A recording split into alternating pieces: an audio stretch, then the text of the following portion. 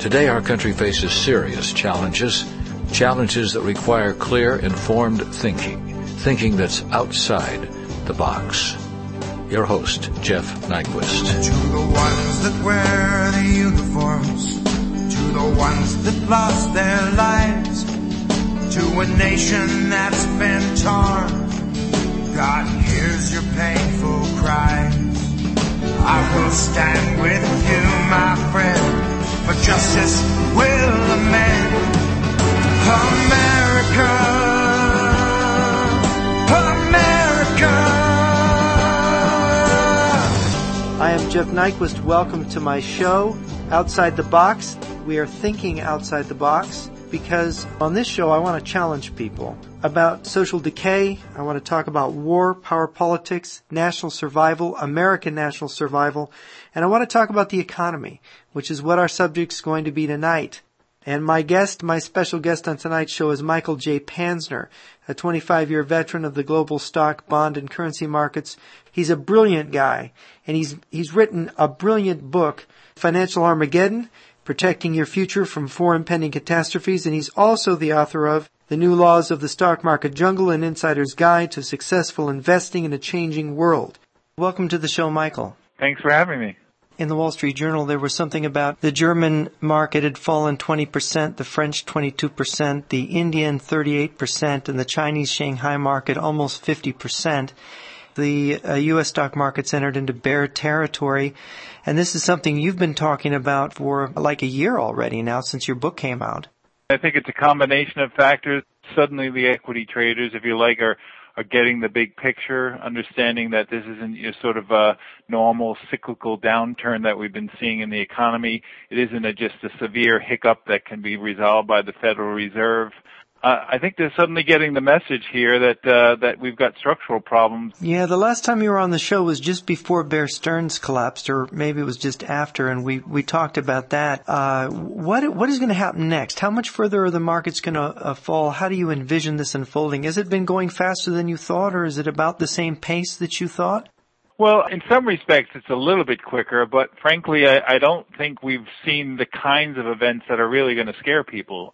Clearly, we had Bear Stearns on the ropes, but I think we'll see many more failures, both in terms of commercial banks and investment banks. We'll see a lot more damage done to the economy.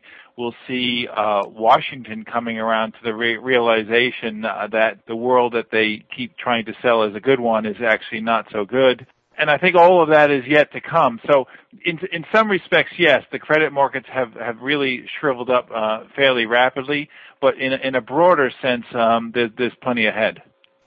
I was just looking at the unemployment stats for California. California is higher than the national average and more than a percentage point above. We're like 6.8%, and it's gone up 1.5%. But a lot of that, according to the California numbers, is coming from the building trade, people that are associated with this real estate bubble that's bursting here in California. And I wonder, since this is affecting California and its rate is higher, if the next thing that's going to happen is real estate's going to start to come down more. Well, that was always the argument even for the banking system, is that it was really a two-phase kind of process. The first was all of these structural issues. There were plenty of excesses. People were lending money against bad collateral, but lending money to people who couldn't pay it back, and creating all of this sort of fictitious capital and fictitious financial instruments, in a sense that it was a bit like a Ponzi scheme. So you had this one element, the structural element, was what we've seen really fall apart over the past year or so. But none of that really took into account the sort of broader economic downturn. The fact is that defaults rise when the economy turns down. You have more unemployment, so people go bankrupt more often. All of the traditional factors associated with a weakening economy hadn't even begun yet, and we've already had the banking system in a state of turmoil. So I think it's certainly going to be a 1-2 punch.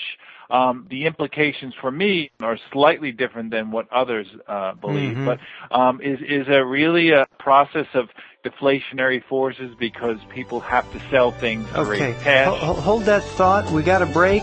I'm Jeff Nyquist, Out of the Box, and I'm with Michael Panzner. We'll be back after these messages.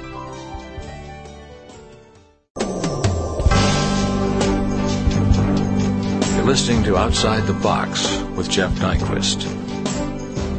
I'm Jeff Nyquist, thinking with you outside the box, and I have a very special guest, Michael Panzner. He's author of Financial Armageddon. He's a 25-year veteran of the global stock, bond, and currency markets who's worked in New York and London for such leading companies as Dresdner Bank and J.P. Morgan Chase. Now, as I said, he's written Financial Armageddon, Protecting Your Future from Four Impending Catastrophes. And Michael, you were just working on a book that's going to be coming out soon, a second book. The New Laws of the Stock Market Jungle, an Insider's Guide to Successful Investing in a Changing World. Well, I'm wrapping it up. Actually, unfortunately, the publishing industry is a little bit still in the dark ages. You would think with digital technology it'd be quicker, but it's really scheduled to come out after the new year, in February. I'm just putting the finishing touches on the draft, and it really incorporates to some extent some of the broader issues that we've seen here, this sort of whole economic morass. I think it ties in very closely with America as a country. I think we're looking at the sort of waning days of the American empire, and that's one theme of my next book. You know, I was just reading Ludwig von Mises. He wrote a book in the 1940s during World War II called Omnipotent Government. And he had a line in there. He had a line that just struck me. He said that it isn't a particular institution or section of society that's failing. It's society itself has entered into a process of degeneration. And, you know, I look around and I see the permissiveness in the society, the growing laxness, the tendency to spend money irresponsibly. It seems to me that what's happening with the economy is related to deeper social trends that may not be entirely positive. I agree. I think it's a precursor to a much bigger and broader convulsion, both socially, economically, geopolitically.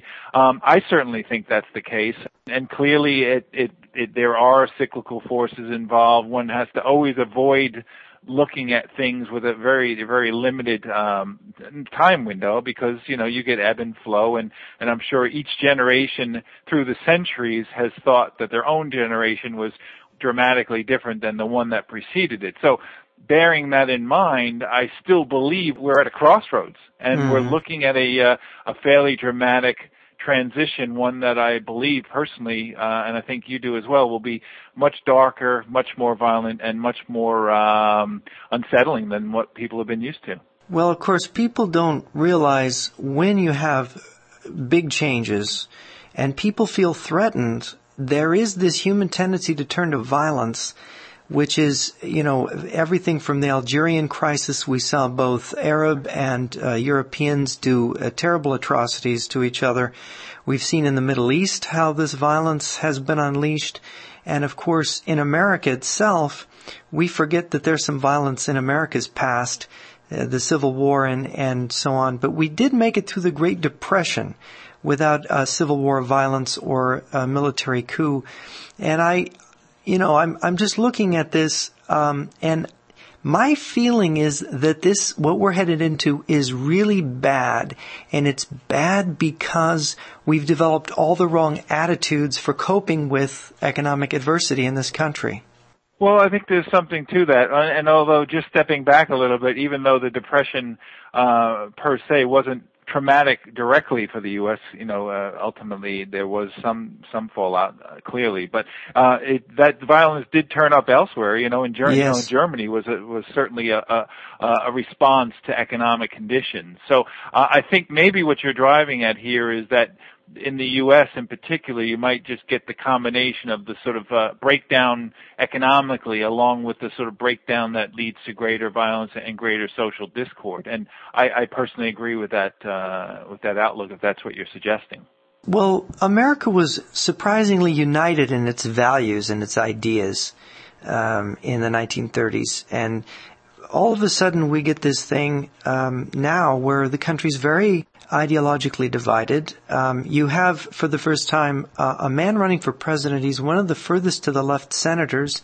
He's very popular. If the election were held today, according to the Rasmussen and Gallup and Times Magazine polls, he would win the election today. And of course, this is an amazing shift in the electorate. Perhaps the guy's a phenomenon, but it would mean a complete changing of the economic system through a period of legislated changes, which, if I understand economics correctly, if the United States moves closer to socialism, the standard of living in this country is going to drop considerably. Well, I think it's inevitable, frankly, that there is a shift in that direction. You can already see the response, for example, to the fallout that's been taking place in the banking and financial sector. All of a sudden, you've gone from the sort of post-Reagan era call for less and less government, laissez-faire regulation, and really to let the free markets do their thing, to a shift that even the participants are begging the government to step in and save them and re-regulate them and make the system healthier. So I think the broader social shift is already established in that direction, led by what's been going on in the world of finance. But yeah, clearly those are have negative consequences for society as a whole. But I think the other issue is that it's not going to be the sort of easy transition. In fact, I think it will create great tension and within society, and maybe not necessarily of the Civil War caliber, but certainly pitting one side against the other. Yeah, and we have racial divides. We've had race riots in this country. We had Los Angeles over the Rodney King affair. Los Angeles was burning. There was a lot of violence. The National Guard had to be called in. And so we have a potentially volatile situation. We've got ethnic groups in the country, perhaps like the Hispanics or the illegal aliens or some of the Asians, that don't feel that they belong to the country, or they feel that they're not accepted by the rest of the country as full citizens, which the illegal aliens aren't. Is it possible the country could break apart? I see, and it's another theme of my book, I see all kinds of pressures, divisive pressures, pulling people apart. Whether you're talking about economic issues, whether you're talking about cultural issues, I think there will be a tremendous upsurge in anti-immigrant sentiment, anti-foreign sentiment, xenophobia, if you want to sort of put that in more broad terms. I think there will be a sense of heightened generational difficulties between old and young because of economic circumstances, between the North and South, between suburbia and the cities. All of these factors are coming together in part because of the issues like economics, in part because of resource constraints, which this whole issue of the oil industry and food and water, all of these sort of vital, essential ingredients to keeping, civilized society going, are all coming under stress. And I think those stresses really reveal themselves in schisms, in people sort of fighting with one another. And so, yes, I agree with your premise. Yeah, it is kind of disturbing, and of course some of the political extremism that we've seen both on the right and the left. It wasn't so many years ago that Timothy McVeigh, a right-wing extremist, blew up the federal building in Oklahoma City. And of course the United States has been spared that kind of bombing and terrorism. But as a columnist, I get an awful lot of very scary, in fact I even get some death threats, scary letters from right-wing people who are very angry at the government. Well, I think anger, if it was a tradable commodity, was probably one of the few bull markets I see in the years ahead. That perhaps in weapons, shotguns.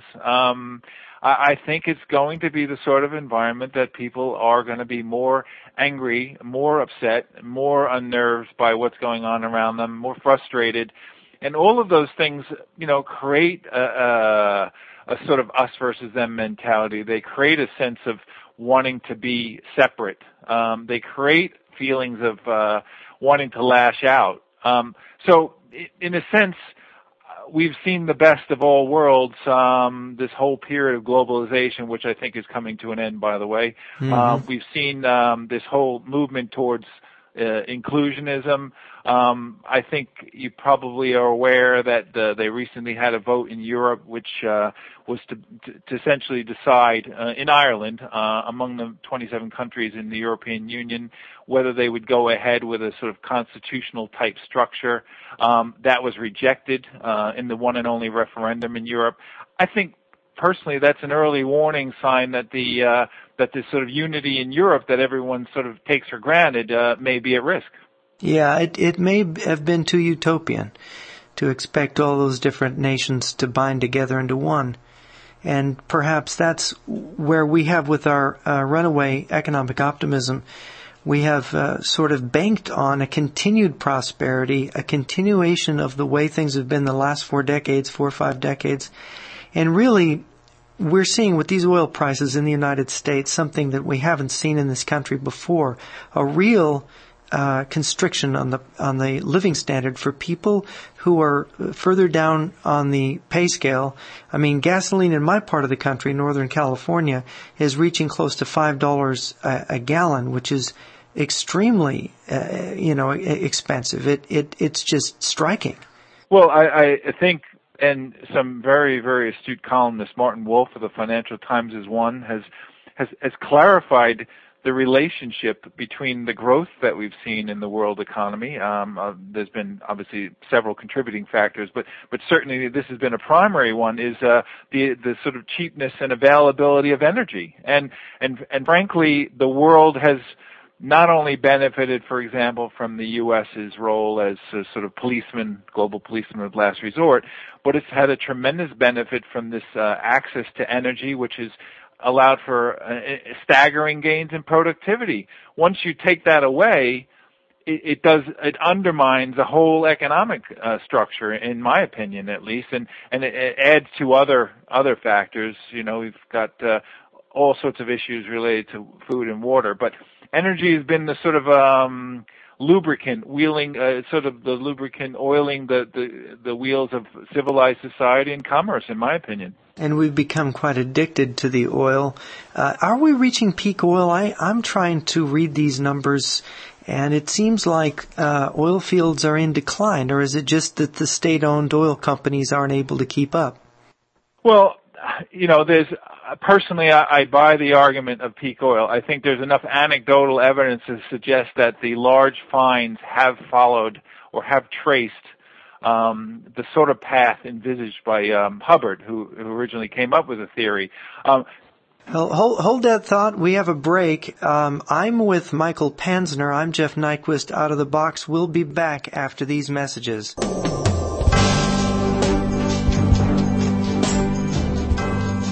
You're listening to Outside the Box with Jeff Nyquist.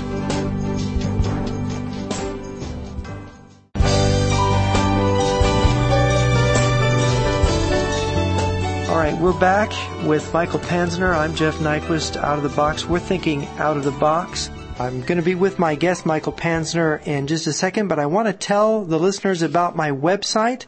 It's jrnyquist.com. That's jrnyquist.com. There you can see samples of videos that we're producing. You can see articles that I write. I write a regular column for financialsense.com, and you can link to that on my website. And there's hundreds and hundreds of articles filled with information, and a lot of it is written by people from all over the world. So remember, jrnyquist.com. All right, Michael, we were talking about how you think it's reasonable to think there's peak oil, and I think if these countries could, just by pumping an extra 500,000 or 1 million barrels out of the ground a day, given the price of oil, I mean, it would be a tremendous windfall. If they could do it, they'd be doing it, wouldn't they?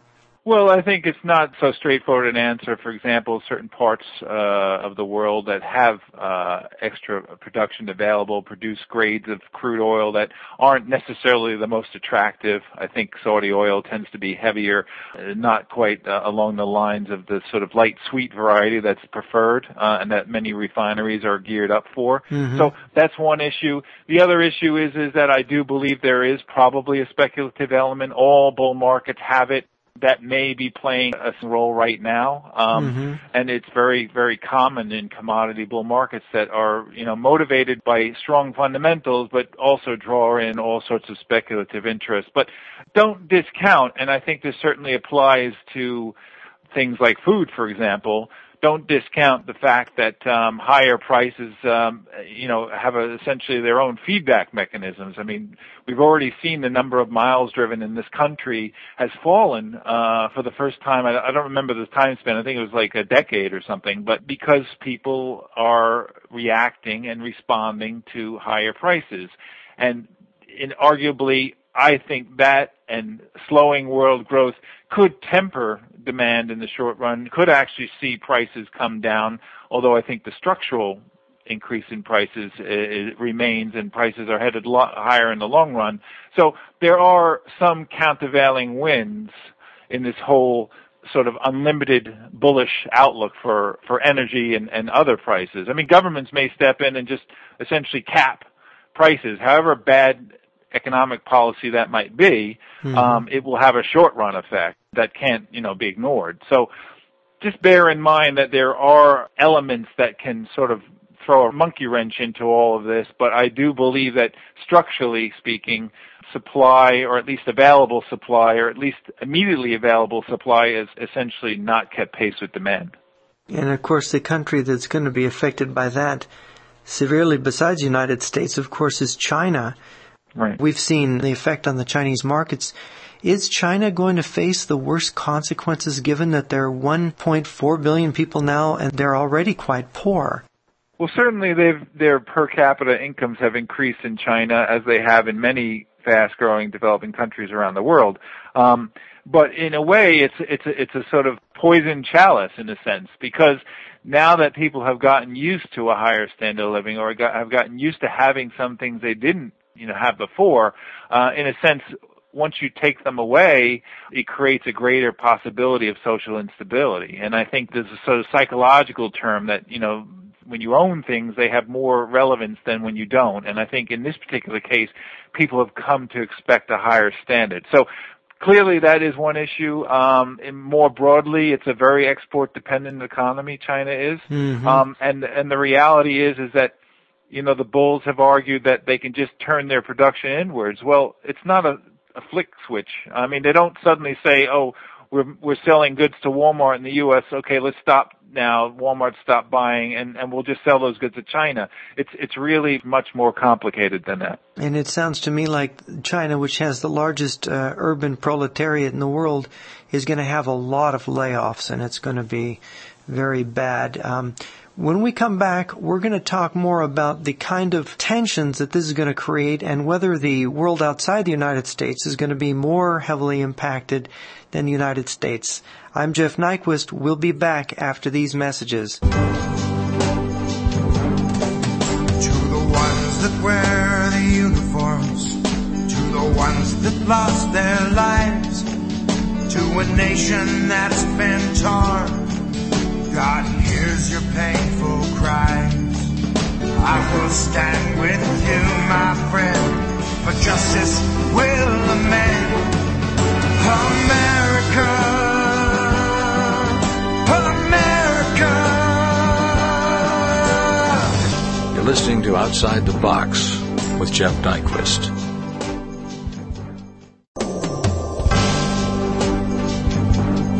You're listening to Outside the Box with Jeff Nyquist. We're back. With me is Michael Panzner, my special guest. He's author of Financial Armageddon. He's made some remarkable predictions. He kind of had a nose for this economic downturn that's been going on, and he sees it as a big thing. How did you explain it, Michael? It's not just your usual business cycle? Yeah, it's not your sort of garden variety downturn, I think, is what many of the sort of optimists had hoped for. It's a structural downturn, which is far more, along the lines of what we saw back in during the Great Depression, where you had essentially excesses that had built up over a tremendously long period of time that never have gotten quite resolved, and we've reached a reckoning point. We had you on the show 3 times before, and you've talked about a process going from 3 to 5 years. Are we a year into this process yet, or do you count it as we're just barely getting into it now? Well, I think we're sort of barely getting into it. Clearly things have been going from bad to worse since last summer. So I think I probably allowed myself a little bit more leeway in terms of 3 to 7 years. I certainly think we're well into the first year. But there's a lot of potential counteracting forces. I don't discount what the government can do when it's under pressure. There's some argument that suggests, and you raise the issue of, someone like Obama coming along, that whatever he may do, even if he revives public spirits, could delay sort of the day of reckoning. But I think the forces in motion will continue regardless of the change in the political structure. Let's talk about the dollar devaluation. Of course, that is related to the rising price of oil. And we're also seeing these markets in Europe and China and India being affected. I mean, it seems that the devaluation of the dollar is kind of a universal financial catastrophe for all. And perhaps you have some insight into where this is leading. Are we headed for a dollar collapse? Is the dollar going to lose more value? Or is there something else that's going to happen here? Well, ultimately, I think that's the course. Although here's where I differ a little bit from the outright dollar bears, at least in the short run, and the sort of gold bulls and the investing offshore bulls. There's a lot of people who think this is going to just be a sort of straightforward process and easy money in a sense. It's not going to be easy money. I mean, I'll give you a good example. The UK economy is probably in about as bad a shape as the US economy, and yet their currency has benefited, the UK pound, at the expense of the dollar. Well, the reality is that their vulnerability for their currency may be not quite as bad as the dollar, given the sort of longer term structural issues, but certainly there's no reason for their currency to be gaining ground on the dollar as it has done with this sort of broader weakness. So you just may see the pressures alleviate themselves in other ways in the short run. You may find even dollar stability in some cases against certain countries. The truth is that many countries have paper currencies that are not really backed by sound fundamentals or any kind of other measure that would tend to support them in the longer term. So even though the dollar has the most going against it, the other options aren't so great either. Is there going to be a move, you think, to bolster paper currencies? We now have currencies that are mainly paper throughout the world. Are they all giving way? Is this part of the structural change? What do you think is underneath it? Well, I believe so, and I think it fits with my broader theme of where the world is headed, where the world's going to be fracturing into smaller and smaller pieces. It's going to become a sort of darker and less cohesive place, and I think the impact of that will be felt in terms of the monetary system that's, you essentially got a global monetary system anchored originally to the dollar and still to a certain extent. And once that sort of falls apart, it changes a lot of relationships and a lot of logic for the established currency system. And we may very well find that in countries around the world that there's a movement towards alternatives, whatever they might be. Digital gold, who knows? I don't really have an answer. Maybe people will be bartering with stones. I know that sounds kind of extreme, but I think we're looking at structural problems that will reverberate pretty much around the globe. Yeah, and of course, if European Union goes away, you can get rearmament of countries like, Germany and Japan, for example. Japan would be feeling less secure versus China. Germany might decide to enter into a special partnership with Russia. You could have all kinds of new alliances, all kinds of new power centers forming out there. And of course, it seems to me that the United States, under these pressures, is going to begin to withdraw from the rest of the world. Its armed forces, it's not going to be able to support as big of a military budget. So there's going to be a retreat from the Middle East perhaps first, or from Europe, from the Far East? Do you see something similar? 100%. I think we'll be moving towards a much more isolationist, partly out of necessity, as you noted, the economic necessity. But I think the flip side of that arrangement is it suddenly opens up the game, opens up a can of worms, and geopolitically, all of a sudden, the U.S. has been the sort of global policeman. It's maintained order with its fairly dramatic arsenal, and now they're withdrawing.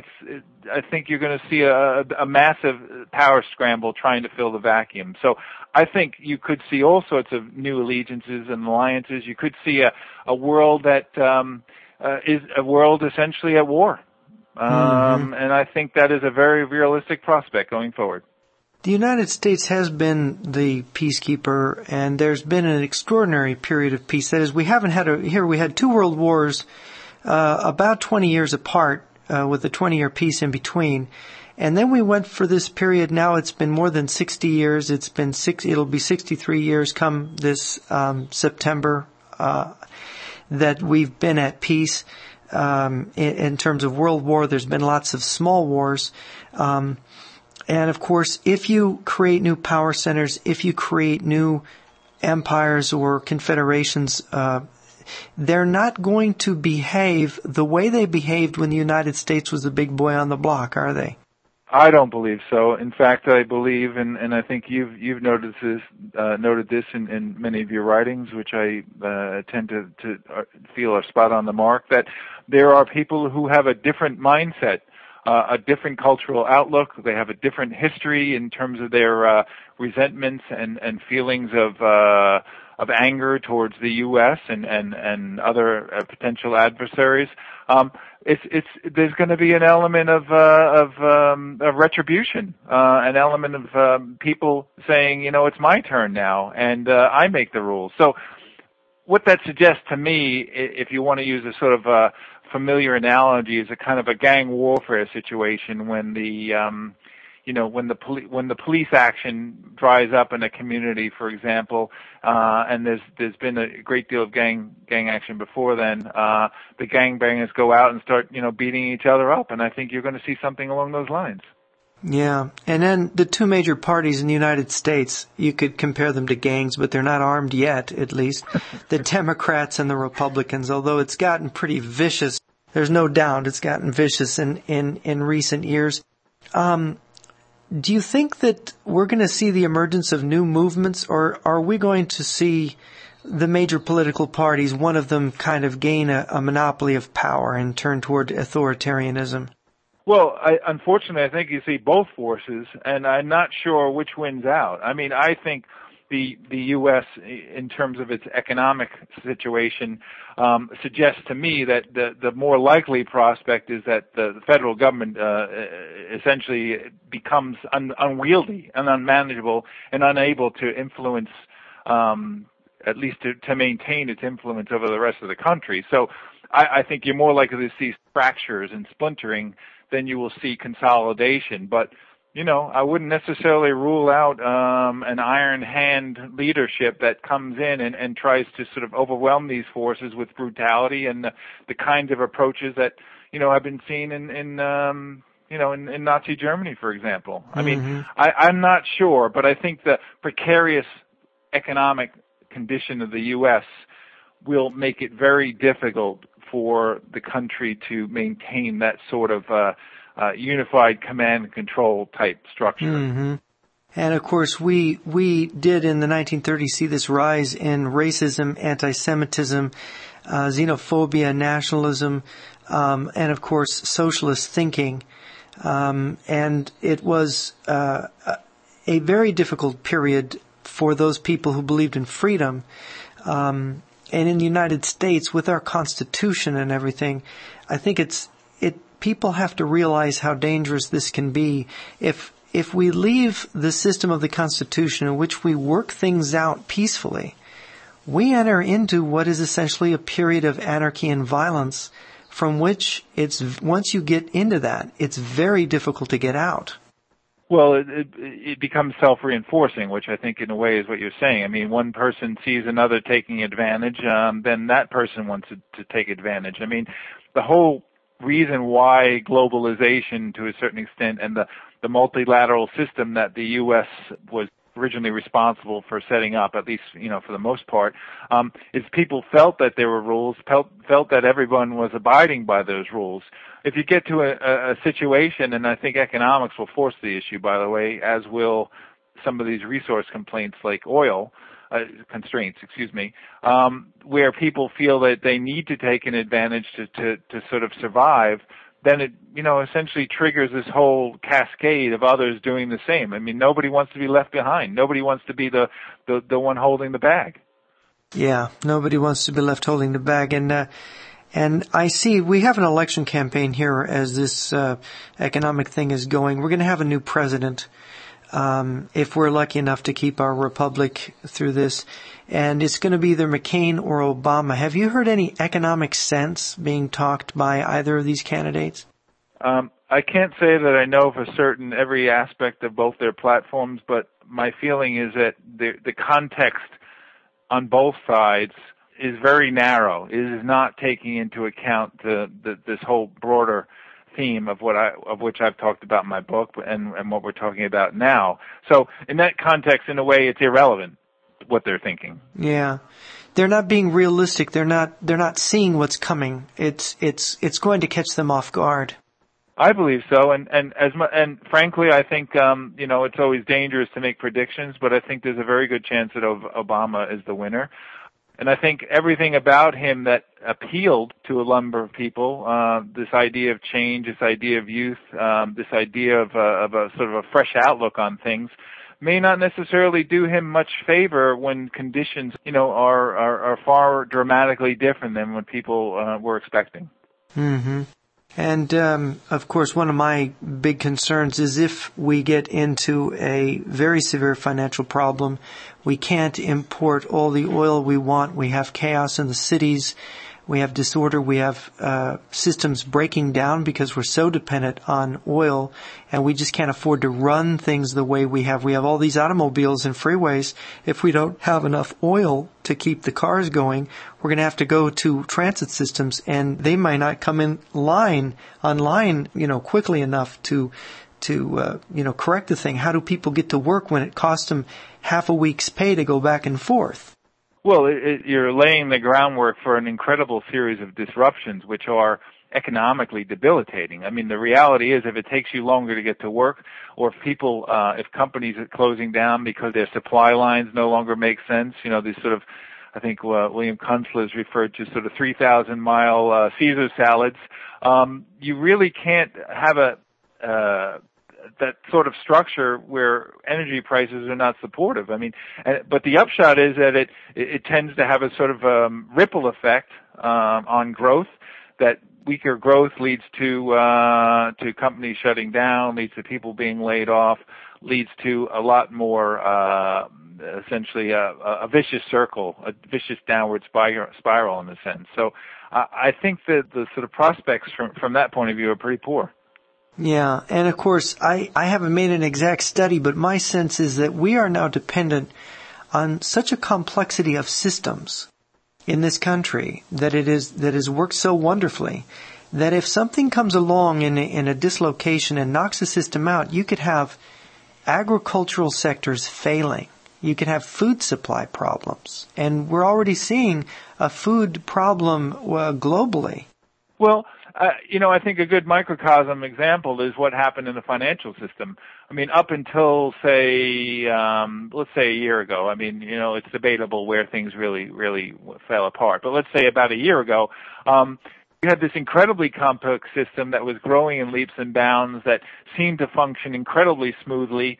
And then all of a sudden, a couple of sort of chinks, a couple of wrenches thrown into the works, and the system falls apart. And so I think if you can extend that in a broader sense to economies and arguably even the global system, the entire sort of global order, I mean, it's all tightly integrated and it's all very dependent on things functioning as they should. And so if some don't, we find all the efficiency that people thought they have turns into a sort of a lead weight.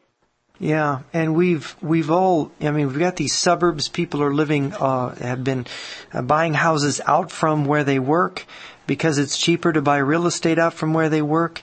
And now you have, with these gas prices, suddenly it is turned around on them. And you have, at the same time, you have businesses that are predicated on the cheaper energy. And of course, large layoffs.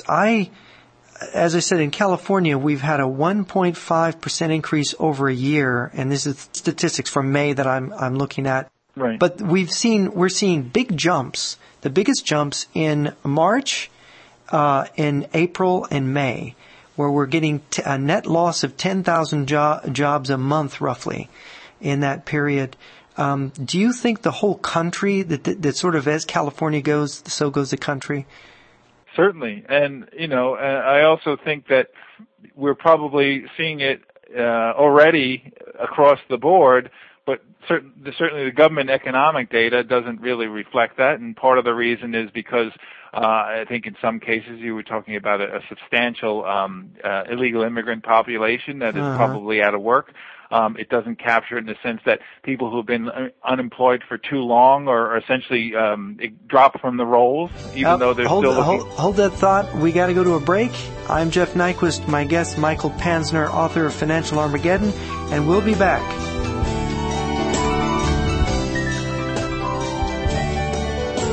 Today our country faces serious challenges that require clear, informed thinking that's outside the box. Your host, Jeff Nyquist.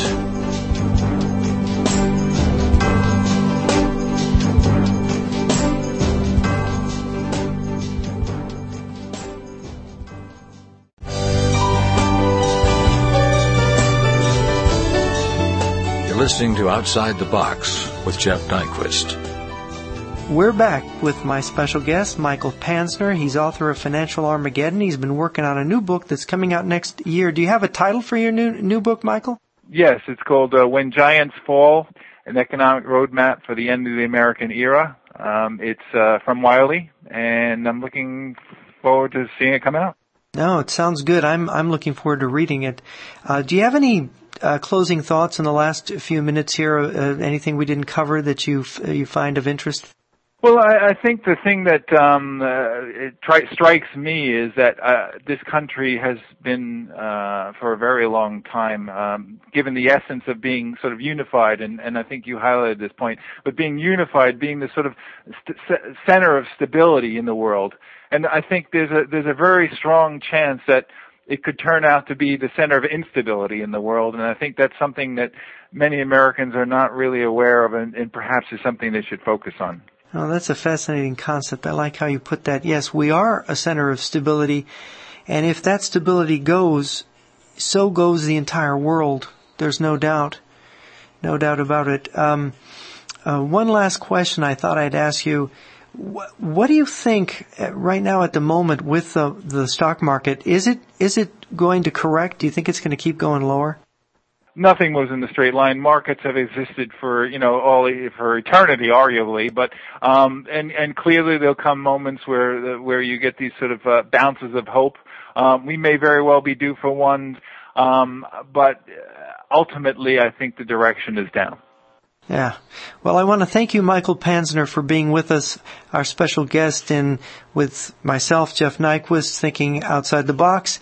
And I wish you good luck, and I hope you'll be on the show again. All right. Thanks for having me. Looking forward to it.